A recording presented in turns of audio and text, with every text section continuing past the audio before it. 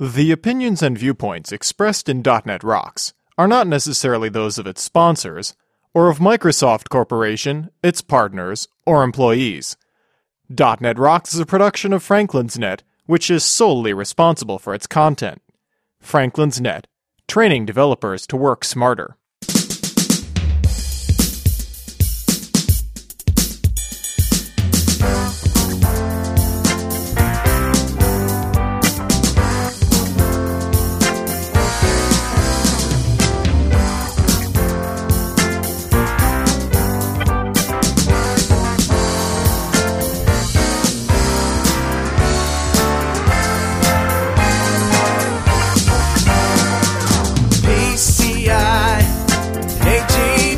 Hey Rockheads, how about paying attention to your first life?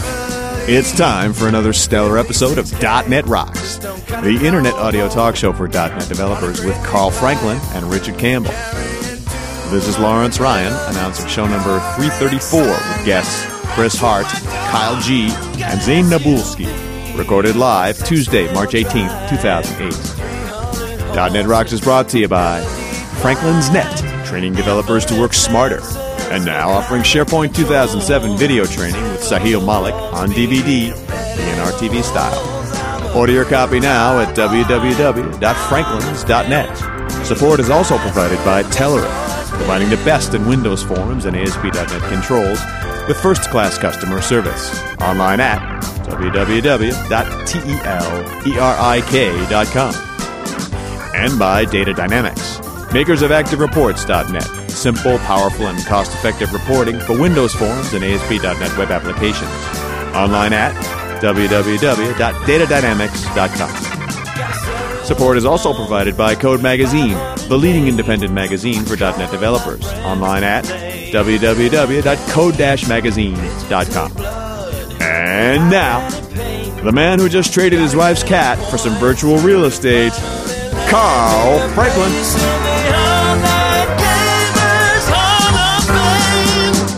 Thank you very much. Welcome back to .NET Rocks. This is Carl Franklin, New London, Connecticut. Richard Campbell's out there in Vancouver, British Columbia. Good morning, Richard. Good morning, sir. It is Thursday. It's our Thursday show. I love a Thursday. It's never a good idea to tell a dirty joke right before we start recording, because then we can't stop laughing. You just don't want to do that. Oh, yeah. But that's part of the course around here. All right. Yeah, so let's, I guess I got nothing else to say, so let's get into Better Know Framework right away. All right, buddy, hit me. All right, so remember I was talking on Tuesday about the trace class? Yes, sir. Well, there's a trace listener class that provides the base class for a whole bunch of different types of listeners.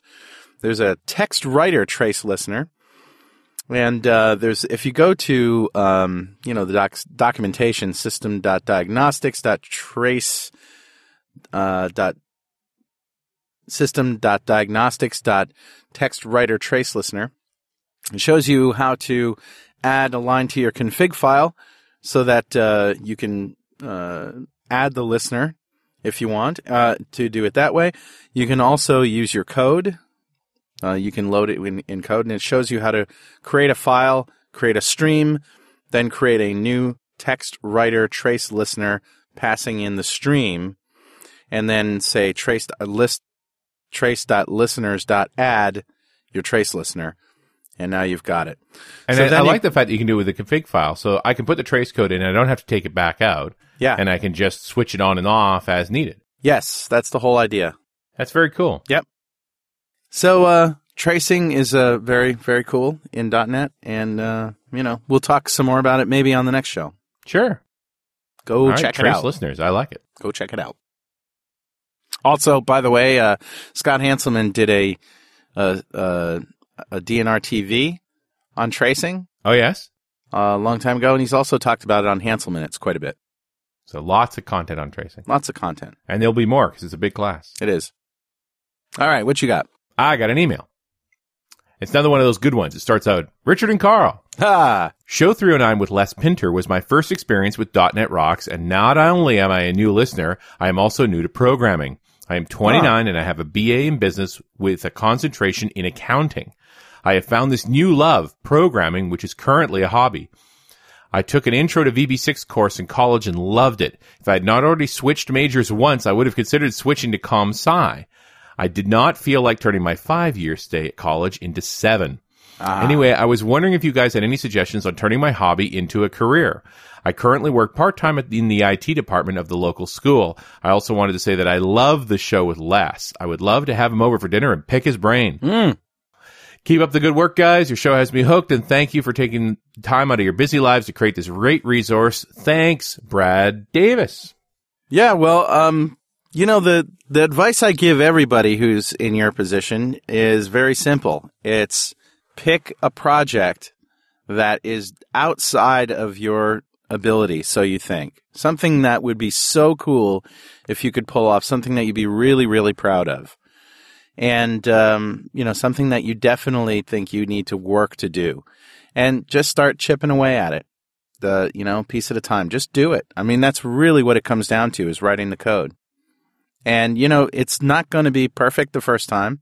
You may stop it and start it a couple of times, but the voyage of discovery, it's the best thing you can do is to try, fail, see how things work, learn from your mistakes, and that's what I think anyway. Just be aware, we're setting you down the path of addiction.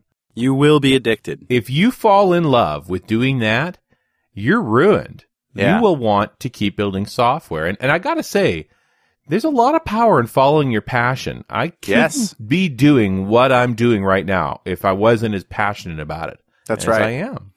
Yep. You got to do your job every day. Yeah, you really do, and if you don't love it, and if your new love is programming, I really have a tough time saying, don't not do that. Yeah. Go do it. Go do it. And do it really well. It's so much easier to be good at something you really enjoy. How's that for advice? Do it and do it well. Don't suck. Don't suck. And here's a .NET Rocks mug to further distract you from your career path. Not sucking is definitely a plus on your resume. And feel free to send us some more email. .NETRocks@franklins.net. And with that, Richard, this is going to be a really exciting show because I don't know if any of our listeners have ever been to Second Life, but I have, and it's weird at first, being able to just fly around and people come up to you and say the most ridiculous things. And somebody gave me a motorcycle once. Here, have a motorcycle. I'm done with it. It was weird, and I just drove around for a while. But our three guests are into programming with .NET, programming Second Life. So let me introduce Chris Hart, Zain Naboulsi, and Kyle G. Chris Hart is a .NET developer and a Microsoft certified technical specialist for Windows SharePoint Services 3.0 application development, with a career that includes several years working for Rocks Press as an editor and author, as well as several years of development experience. Chris has been involved in the .NET world for around 9 years, since before it was called .NET. Chris is also an active participant in the Second Life .NET user group and can be found on the avatar alias of Strawberry Freed. Is that how you say it, Chris? However you'd like to pronounce it, really. Strawberry will do. The surnames are, they're arbitrary, really. Well, how do you pronounce it? I kind of called it Fried or Frida, possibly. It sounded vaguely Northern European, and that was enough for me. Okay. Kyle G, as he likes to be known, is an advanced electronics technician, or was an advanced electronics technician in the U.S. Navy from 1989 to 95. Sub-Squadron 16 Naval Submarine Base in Kings Bay, Georgia. He formed G2. Now, is that a son or daughter? No, that's me and my wife, but that's a good guess, too. I figured G2, 2.0, right? Formed right. G2 with wife after success using 3D to train clients and partners worldwide working as a test engineer at an aerospace firm. He implemented a statewide fuel tank monitoring system using cellular and satellite technologies to report to central web services systems for dispatching and inventory control and security, and just been an ASP.NET guy, and now he's planning to use Second Life as a business tool for data visualization, product demonstration, and training. And Zain Naboulsi, as for him, technology is useless if it doesn't serve a clear purpose. That's his philosophy. In fact, showing people how technology can make their lives better delivers his greatest on-the-job thrills. Zain has over 12 years of experience in software development and has taught a wide range of advanced technologies to thousands of students in more than 5,000 presentations. He's been a Microsoft certified trainer since 1995 and holds all major Microsoft certifications, plus credentials from Cisco, Checkpoint, and CompTIA. CompTIA. Zain launched his development career with Visual Basic 3.0. Yeah. And honed his implementation skills with Windows NT 3.5.1 and OS 2. Lately, he's been focused on the object-oriented programming languages and developing his extensive knowledge of .NET technologies. When he's not behind the podium, Zain is polishing his gaming chops and hoping that someone will hire him as a professional video game player. That was a Far Side cartoon once, wasn't it? What's that? That was a Far Side cartoon, wasn't it? The classified ads for Super Mario Brothers players and the wishful parents, salaries starting at $300,000 a year. I miss the Far Side, by the way. I do too. Whatever happened to Gary Larson? He probably went crazy. Good question. So Second Life. Who knew? .NET, Second Life. Who wants to kick off this topic? So we got to start at the beginning here with folks who don't really know what Second Life is. I suppose so. I think Zain would be the best to get a discussion going on the roots because he's been in the longest and really was there at the beginning for the .NET crew getting inside. Okay. Yeah, that's a long and storied story. I'm waiting for the epic miniseries to come out, but sure, I'll start. So yeah, Second Life, right? You wouldn't have made that connection, and I think most people don't because it's kind of a compete environment, particularly for Microsoft technologies. But yeah, I've been a member of Second Life for several years, and when I joined Microsoft about a year ago, I noticed that there wasn't a lot of Microsoft presence in some of these places, like Second Life being the most notable. And I thought to myself, being a developer evangelist, hey, you know what? It'd be kind of cool to see if we could get a user group started up inside Second Life. So, I'd been playing around with the idea and finally hopped in. And much to my surprise, there was already a user group inside Second Life. It was being led by Tori Ash, the goddess of .NET, and we're missing her today, aren't we, guys? Absolutely. She's freaking awesome, man. I get there and there's it's Tori and she's got about 40 people in the group, but they're not meeting, they're not doing anything really, which is kind of typical for a lot of there's just a overwhelming number of groups in Second Life that they form and they don't really do much. So we started talking and started trying to get folks together, meeting regular, and come to find out folks actually wanted to meet regular. So started the regular meetings. Things were going real well. Started building things up. I took over Visual Studio Island from the business management folks inside Microsoft, and we had a place to meet. And then one of the most fortuitous events happened to us. Kyle came and joined us. And after that, it kind of got exponential. Kyle just went nuts, building stuff, making the island great. I mean, he just, I'll let him speak to all the great stuff he's done, but it's just amazing what he has done, and his wonderful wife, Robin. And then, a little bit later, we had Chris join us, and she's been doing some just freaky stuff on the island, too. Been having a lot of fun with it. So, but come to I find thought out, that Second Life was just sort of a fun place. People played around in there. What are businesses doing in Second Life? Yeah, I know. I did. Apparently, they're doing business. It surprised the heck out of me too. Let me ask a quick question here. When I was looking at Second Life, I didn't see any video composite. I didn't see any sort of video conferencing going on. But there is video and audio now, right? I mean, you can broadcast a live video stream to an audience. Can you not? I'm going to let Kyle speak to that. Yes, we have access to the QuickTime player is the only multimedia that they have in the client right now that you can put on a prim, and but it works great. It uses MP4, so you can easily convert your WMVs to that. And they recently added where browsers can also be displayed in World. It's not interactive yet, and it doesn't support plugins. It's a Firefox core, but we're just a step away from having Silverlight now in Worlds, so that'll make for some really nice presentations that we can drive off of websites instead of having to use the in-world inventory system to show JPEGs and such. Chris, you were going to say something? I was going to say, yeah, the options of streaming video in World now, they're pretty good. I've been to quite a few presentations given by various different people around the grid, and there's a conference going on right at the moment by the guys from Dr. Dobbs who've been doing all sorts of talks for quite a long time. They've been streaming video out of Second Life and audio so that non-Second Life residents can watch it. But we're trying to make the in-world experience as rich as possible. There are limitations. We're just trying to work around them as much as possible and make the most of what we've got. Yeah, as kind of a corollary to that, I don't know if it was brought up, but one of the workarounds we've come up with, which was kind of fun and really surprised me, the reaction from the folks, was we use live meeting as a workaround for doing live demos. And I would say the response was very positive. In fact, quite surprising how positive it was. And until Second Life gets that capability, we have to do those workarounds. So what does it mean to program Second Life in .NET? What does that mean?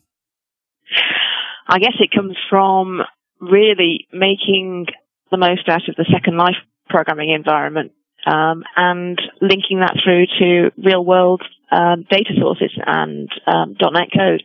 So you have on objects in Second Life, you can add code using the Linden scripting language, or LSL as it's known, and you can have a certain amount of interactivity when avatars are walking around. They can click on objects, interact with them. But you can also communicate using HTTP. You can communicate with the outside world. So you can request data from, say, an SPX page. You can use XML RPC to force data in world. So we can send data from a database. If something's changed, we need to update something in world. You can change the display of a prim just by clicking a button on a web page. So what Kyle and I have been trying to do, along with a few others, we've been trying to get as much interactivity between real world and Second Life world as possible. Well, you said you can have objects, so these are visually represented and programmable.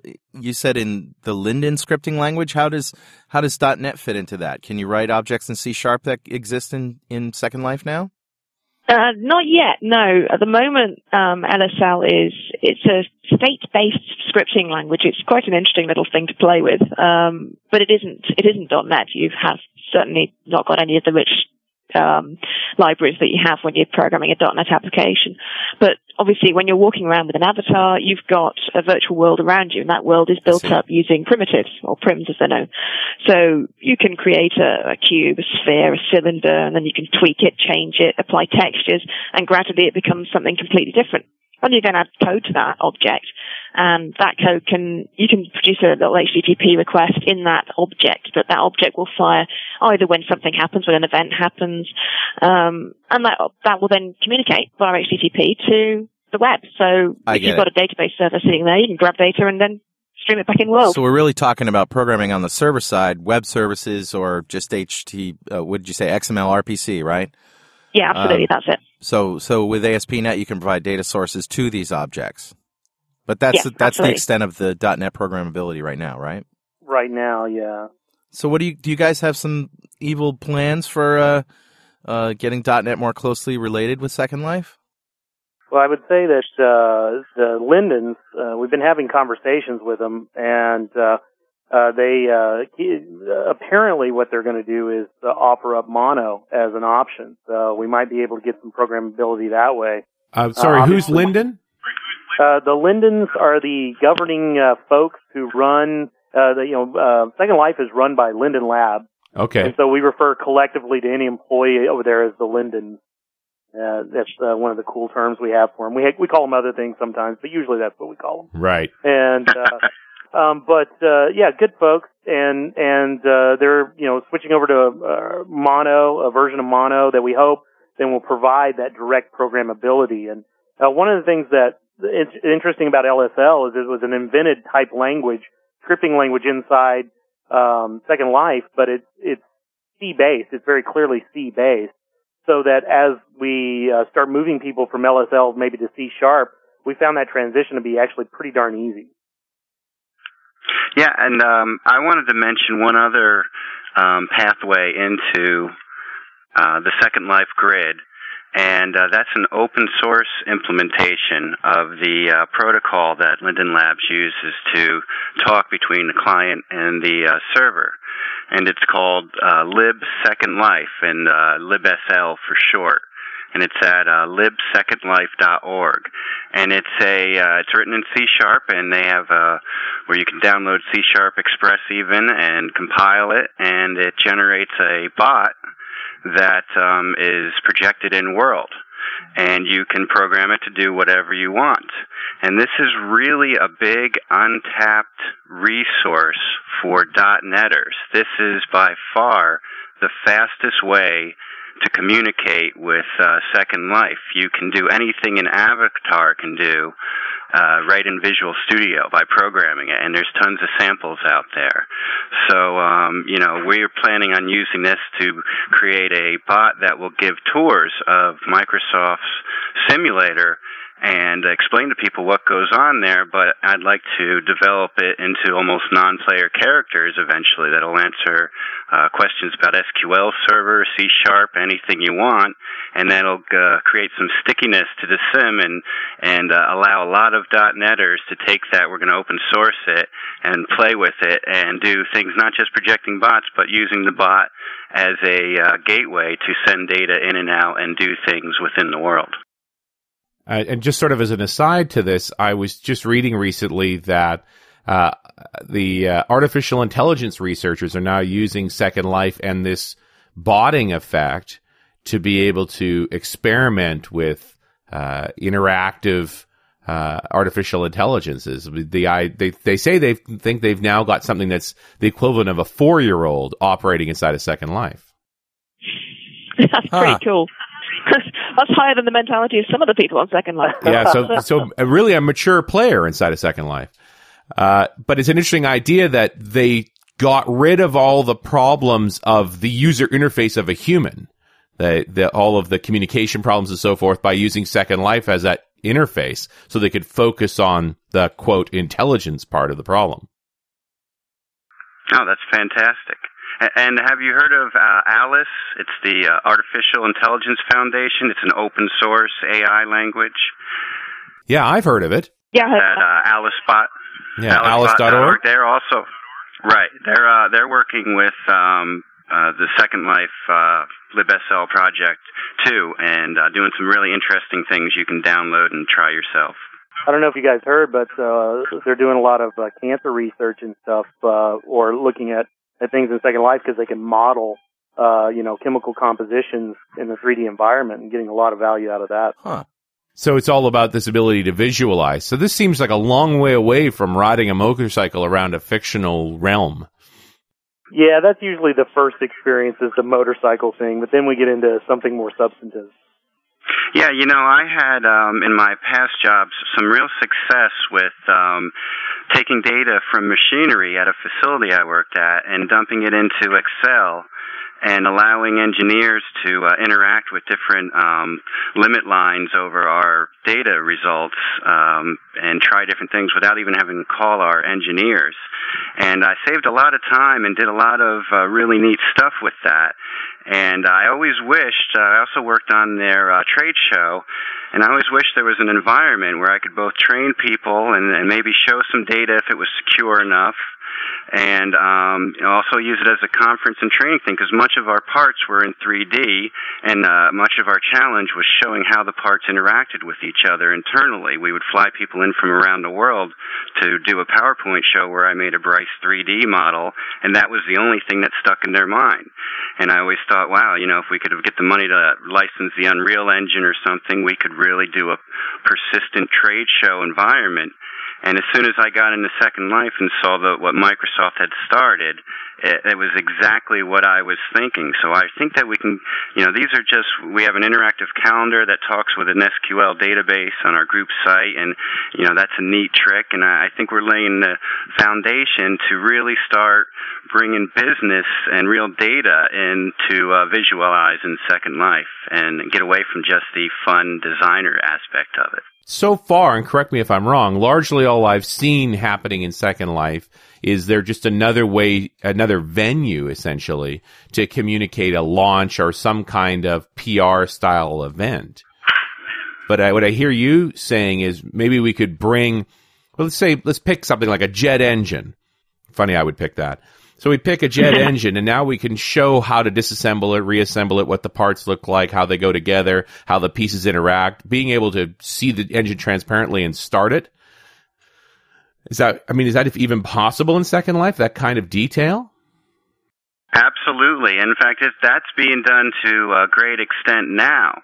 The thing that I'm trying to do is tap in some existing web resources to drive those kinds of things so that you're not always recreating the wheel. But that kind of thing is being done right now, like the cancer research in Second Life all over the place. And with Havoc 4 that was just released, we have almost in the neighborhood of Half-Life 2 type physics that we can start playing with. So things are really interacting with real physics now, and what you just described is entirely possible and exactly what I'd like to see happen. Right. The Havoc engine is the Half-Life engine.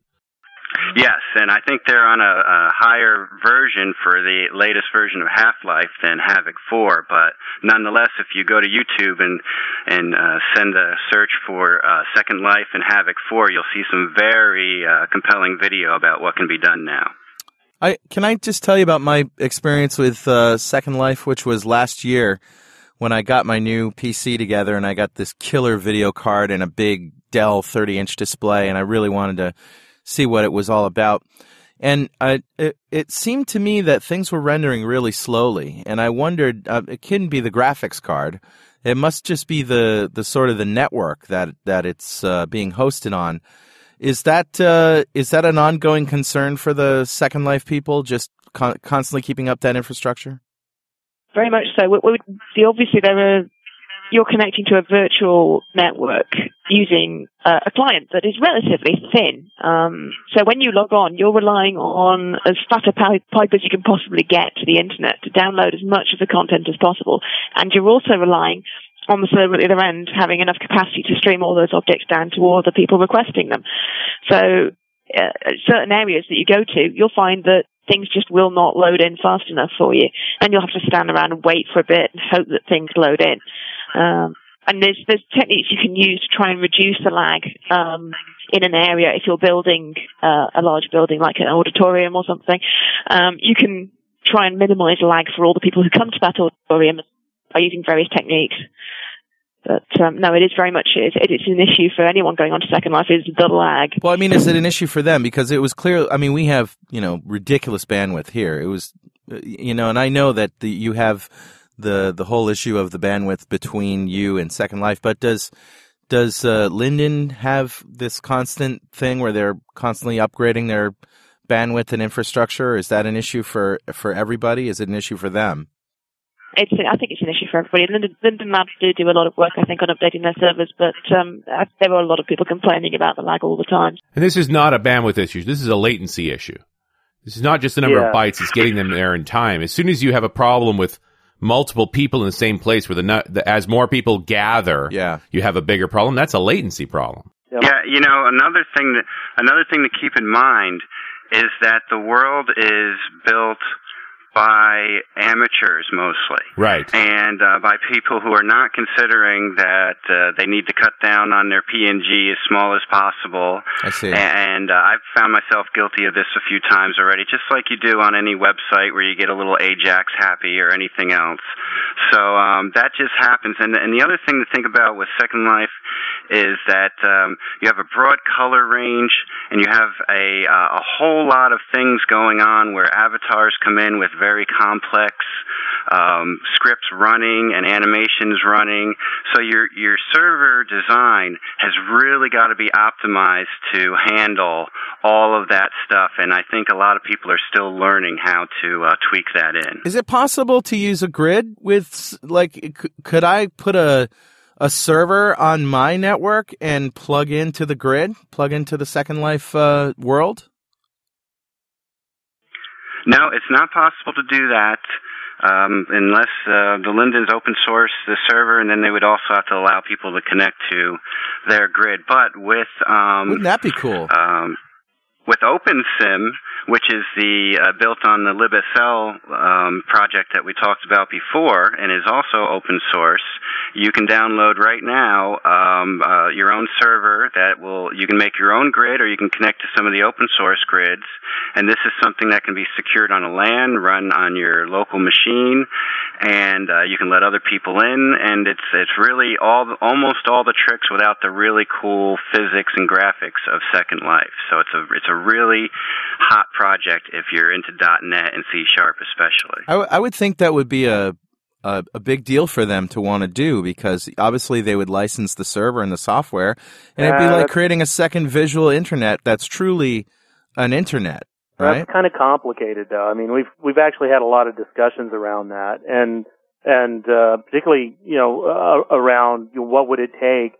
I think right now they're seeing it as a competitive advantage to stay a closed system. However, I think you're right. I think in the next few years what we're going to see is the ability to have some type of metadata that represents your avatar so that you can take it to different virtual worlds. But there again, there's a whole lot of depth there. I mean, if I have a house and I have, certain clothing in Second Life, how's that going to translate to another 3D virtual world? I mean, I'm thinking architecturally here, just off the top of my head, that the world can stay in Linden's world, but the definitions of the things that require rendering can be offloaded to your own server so that they're not doing all the work.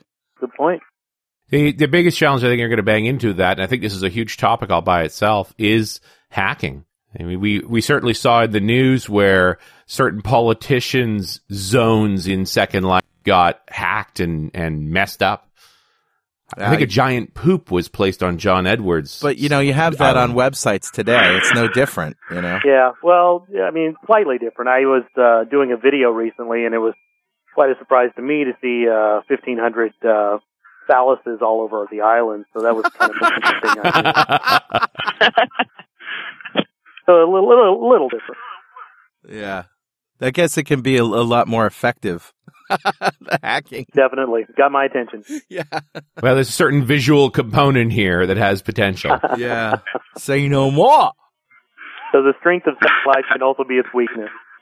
Well, definitely we're getting into this idea that if you're going to allow the population to contribute code to it, then you have to deal with A, poor quality code, and B, exploitation. And I also think the point you brought up about people not understanding, how to economize their designs. You see that on the web, of course, when people say, here, click on this little postage stamp to download the photo, and the postage stamp is the same photo, just with the width and height severely limited, and you're wondering why it's drawing in this little space really slowly, But I'm sure that comes into play in Second Life too, where you're mapping JPEGs to surfaces, and those JPEGs come out of digital cameras that are these huge files, and there you go. Now you've got a problem. Absolutely. In fact, we recently had some fun when we first started doing. Well, not recently, but a little while back, we had some fun when we first started doing this. We were playing with different kinds of images. We tried. PNGs, and then ultimately found out those things just took, what would you say, Kyle, forever to load? About, 30 seconds or more? Yeah, that's about right. Yeah, and then, we flipped over to JPEGs, and, it was a heck of a lot better. And so, obviously there's a lot of experimentation that goes into it and testing your design. Interesting. So what would you like to see in terms of, let's say that Mono does get adopted, what kinds of things would you guys be doing in Second Life? Would you be focusing on, the community aspect of it, .NET conferences and things like that, where, you know, you would actually have presenters giving talks, and instead of flying people all around the world, we could just do it in Second Life? Would you be concentrating on business applications, all of the above? What would really get you going? Let me start with Chris. I think that what we've started to do pretty well already is host in-world presentations, and certainly with the constant stream of updates that we get to both the server and to the client code as supplied by Linden Labs, we get more and more features available to us all the time. And I think that the idea of having a presentation in World with a presenter standing there on a podium talking about a topic without you having to get in a car, on a plane, in a hotel, whatever. You don't have to worry about travel costs or anything like that. If you just go to Second Life, you can come to a presentation from all around the world and you gain so much more. I mean, I think the sharing of knowledge is such a huge thing, and it's accessible too. That's the other thing, is that if you're physically limited, if you can't actually leave the house, if you are financially limited, if you're a student, you get options. You get the option of meeting up with fellow-minded people, learning about things, and learning is power. That's my philosophy in life. But Chris, just to dig into this a little further, what are we getting from Second Life in this scenario that we don't get from a webcast? You get a lot of interactivity. If you have even the simplest visual representation of yourself, it almost feels a little bit more personal than, a phone call or something like that. You get to see someone in front of you. You can do little gestures, have a little bit more visual interactivity than, say, if you were, on the end of a live meeting session. You can ask questions of the presenter in live meeting, but you can't see the presenter. And all right, it's not actually the presenter, it's an avatar, but it's one step closer.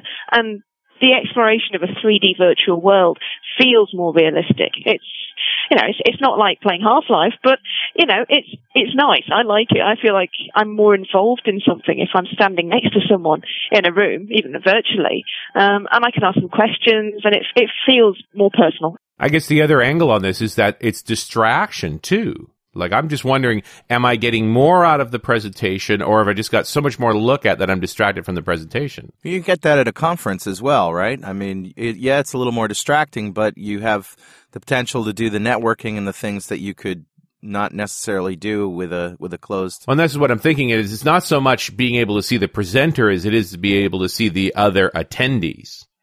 Yes, yeah, and that's the piece that you want to hit on, is that I think there's a misconception that you have to understand, when we do these things, we do it using something called voice. So we're actually speaking to them. And, just like a webcast. You said VoIP, voice over IP? What's that? Yeah, it's actually a VoIP solution, yeah. Yeah. So we're projecting out there, and they're hearing us. And this is an awesome deal, because it goes through their servers. And believe it or not, a lot of stuff sometimes doesn't work so well, but to date, I haven't had any major problems with their voice, which is kind of interesting. It's a very positive experience. But the thing is, while we're doing a presentation, the speaker's doing voice, and then typically what the folks out there will do is ask their questions by typing them, so you don't get voice interruptions, and you can answer the questions effectively. Plus, there's just a billion side conversations going on in private chat that don't distract you from what's going on. And I guess that's the difference between what you described up until the side conversation sounded just like a webcast. That you can hear me, you can see what I'm showing on my screen. People are typing questions to me. I probably have a moderator pulling those questions up. The challenge is the side conversation. I mean, I know, and Carl knows this too, that when we're in meetings with around Microsoft Technologies where they're doing a webcast to us, all the folks, the other regional directors, end up in a chat on the side talking about that as well, and maybe spinning off other conversations. But you have to know everybody in advance that's going to be there to make that work. Right. The prospect of creating a new conversation with someone maybe you haven't talked to before, that's virtually impossible in a webcast. Yeah, exactly. Yeah, that's definitely not the case on Second Life. You've got conversations going left, right, and centre on every topic, and it's great because you can just tune into that if you want to. You can tune out of that. You can listen intently to the speaker. It's almost easier to multitask in that kind of environment than it would be to sit in a conference and whisper to the person next to you and potentially distract everybody else around you. Well, let me ask potentially about it. Let me ask you, Zain. Video avatars. Do you think that's possible? Desirable? Are you talking about the avatar aspect of it? Yeah, I'm talking about video representations of people rather than animated. Absolutely. As a professional, speaker, I do this, and there's, I would say it's a tiered approach. Nothing, I think, will ever replace the one-on-one personal experience of seeing someone live. I just don't think that's possible. I think we can get darn close, and I truly believe that Second Life is that. Now, I'll give you an example of why I believe that, because I just realized this the other day, and I think Kyle and Chris have heard this story. But I was getting ready to meet somebody in Second Life, and while I was waiting, and this is unbelievable, I didn't even realize I was doing it, I was pacing. My avatar was pacing. My butt was in my chair, but my avatar was pacing. I mean, once you experience the visceral connection to this new medium, it becomes an extension of you. So absolutely, I think it works. 9 out of 10 psychologists would have a field day with this, huh? The other visualization piece that I find I'm all about, if I'm going to get past the whole presentation part of this, I want Airbus to put an A380 into this realm so we can all walk through it. Oh, you don't have to have an airplane. Everybody can fly. That's not what I'm talking about. I'm talking about bringing real world things in so that we can learn about them in advance. Oh, I see. And maybe have some impact on what they look like. Say, I see. This could be better. Why isn't this window larger?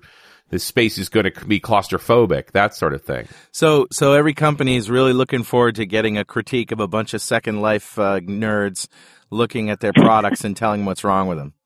If it makes the product better, isn't it worth it? That would be fun. What, Kyle? I wanted to mention as we call it, a real life. When we're in Second Life, you have your Second Life and your real life. But a real life client that I got recently that was picked up initially because of what we're doing with Second Life. They're a cabin log home builder, and it was very important to them. They had already hired a company previously to do 3D renderings, but so they had these JPEGs on their website of these renderings. They almost looked like Second Life when I saw it. And we came along. We said, well, we can also do the same renderings, same quality. It's a little bit better actually in Second Life. And I think they were using Punch. We can also have an interactive option where the person could go right into the cabin and customize it with some of the techniques Chris talked about before, by clicking here to add this type of cabinet or what as you tour through the house. And when we got to talking with the client, they also said, well, look, we have a tough time translating the different subsections of our structures to the contractors. We'd like to be able to, it's called resing in Second Life, is when you project out and build a 3D object, and they would like to show the different subsections and how they're assembled to their contractors who are all over the world building these things. So we got the contract, and we're actually replacing a PHP app for them that they're using in .NET. So Wow. It's led, the little Second Life connection has led to quite a bit for us. Wow. That's interesting. So there is a business aspect to it as well. You've just got to really, dig around and find clients that are using 3D now. It's usually pseudo 3D. For our fuel tank monitors, the end result is a screen with fake 2D fuel tanks that show the levels. So there's all around us is this pseudo 3D that we can start saying, hey, let's make this in real 3D and interactive, just like that jet idea. Well, it makes me wonder if this is our solution to virtual reality. That was really hot a few years ago, this idea that we would create these worlds to interact with our products. And now it sounds like we've got a world that we can bring our products to. I'm not so sure that Second Life is the end-all, be-all, though. I mean, until you have something that's open where people can just add on their piece of it, I don't really think it's... I agree. I mean, you're basically relying on their network infrastructure to service everybody. It's one network. Master that ability to go across. I think you're right. We can't have a closed system if this is going to. No. But I do think there's merit to the idea that, obviously, if we're able to program our own avatars and create objects and so forth, sooner or later, if they don't open up this environment, somebody's going to make a third-party solution, and that looks like it's already happening. Yeah. And the possibility that you would be able to tap into this very rich resource to create your own isolated world inside of your organization has a lot of potential here. To heck with the consolidated world. Just like we have the internet, we also have the intranet. So why wouldn't we take advantage of that 3D representation for our own things and never bother putting it out on the Second Life world, put it in our own world? Welcome to Microsoft Avatar Server. Yeah, well, it's funny you bring that up. That's kind of already begun.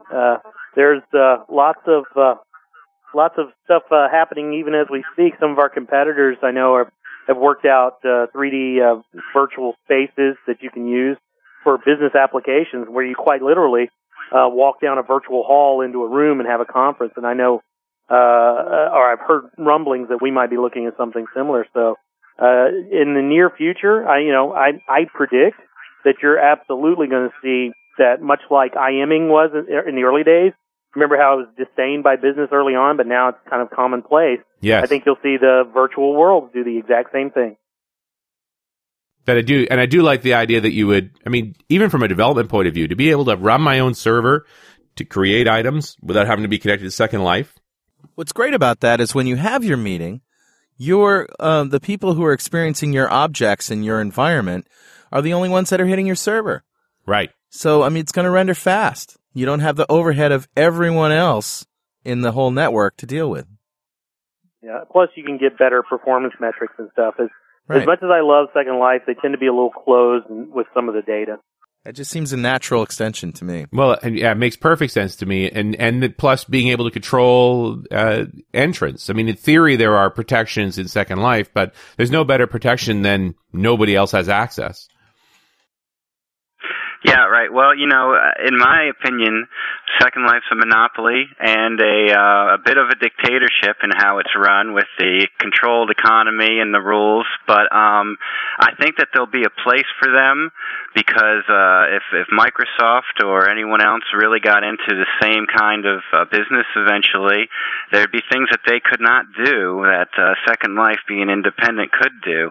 But I really think that LibSL, which has already been made into clients and servers that do what Second Life does and is more reliable than Second Life, is the thing that .NET developers really got to think about. The more people we get with C# skills on that project, the more it will catch up to Second Life, and if nothing else, force Second Life, the Linden Labs, to make some changes and possibly open source their server and allow us to do all these things.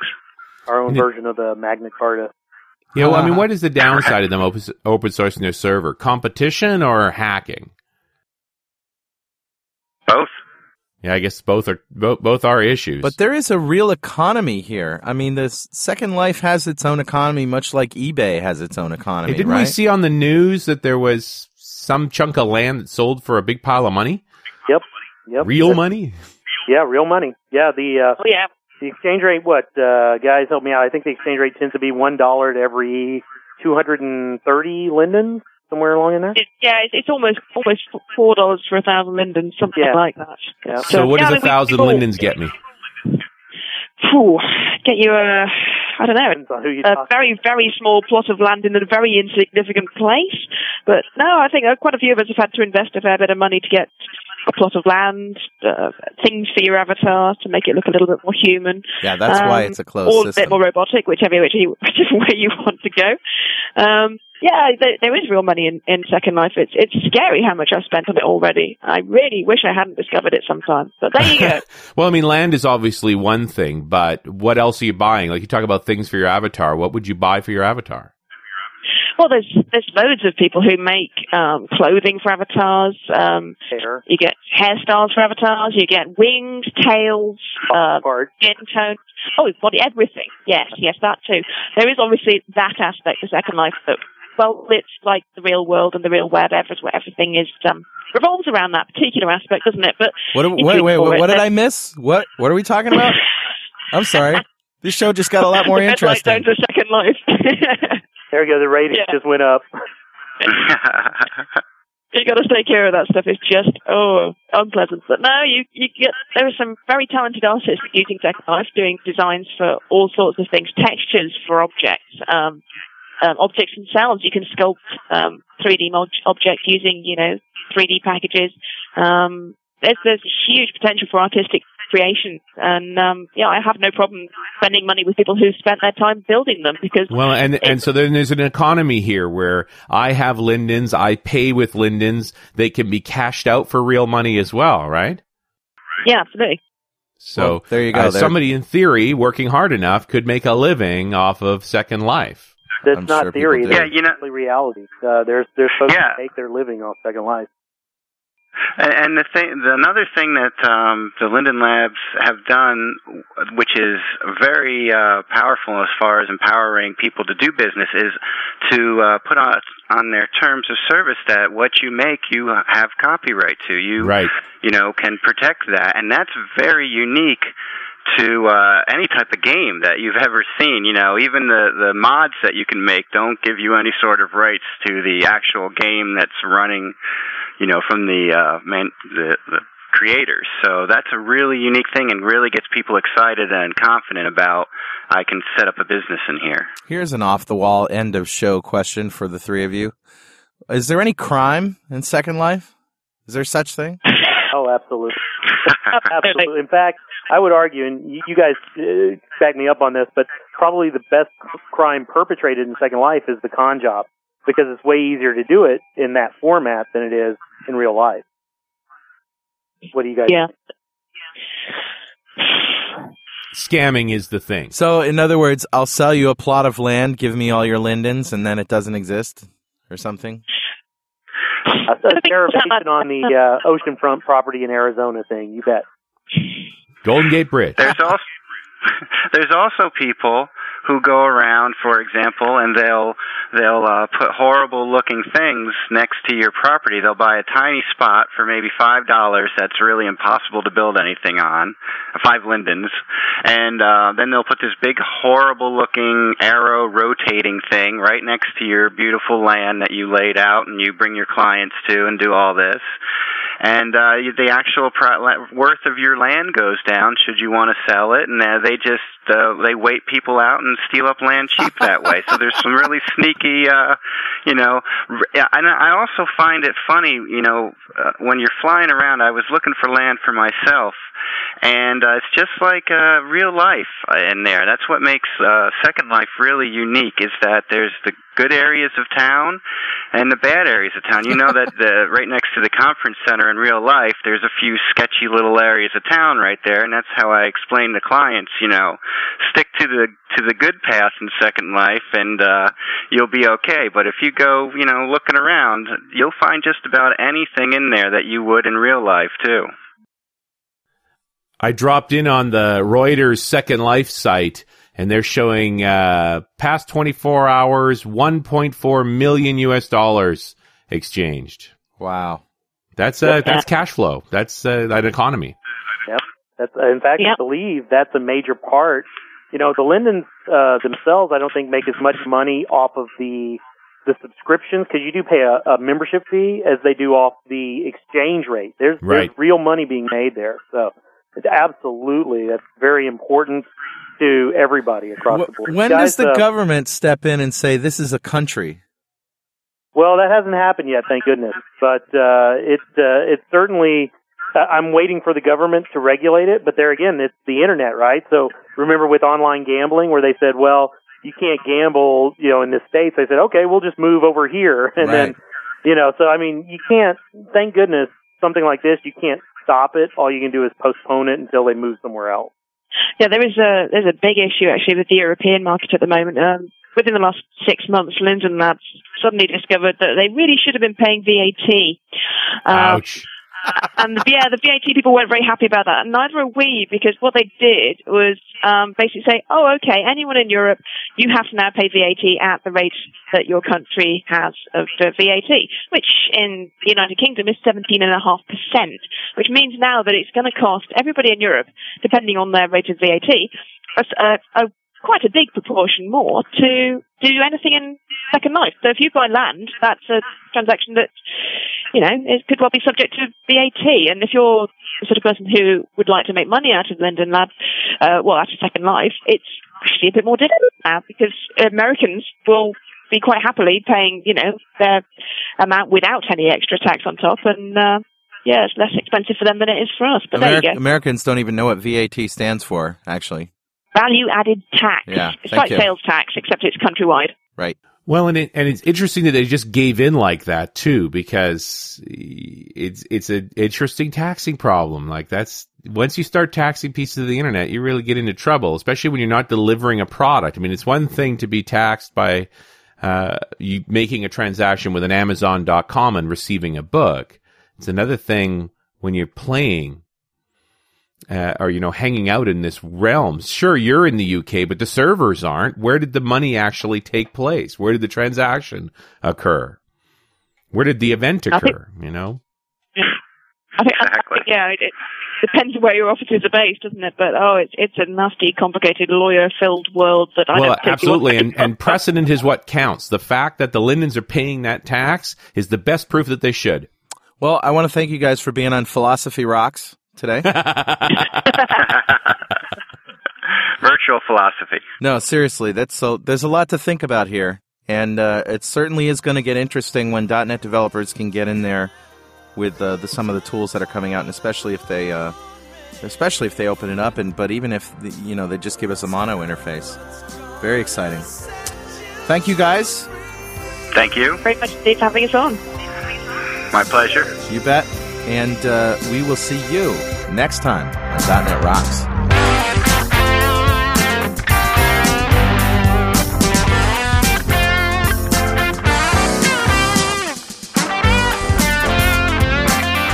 .NET Rocks is recorded and produced by PWOP Productions, providing professional audio mastering, video, post-production, and podcasting services.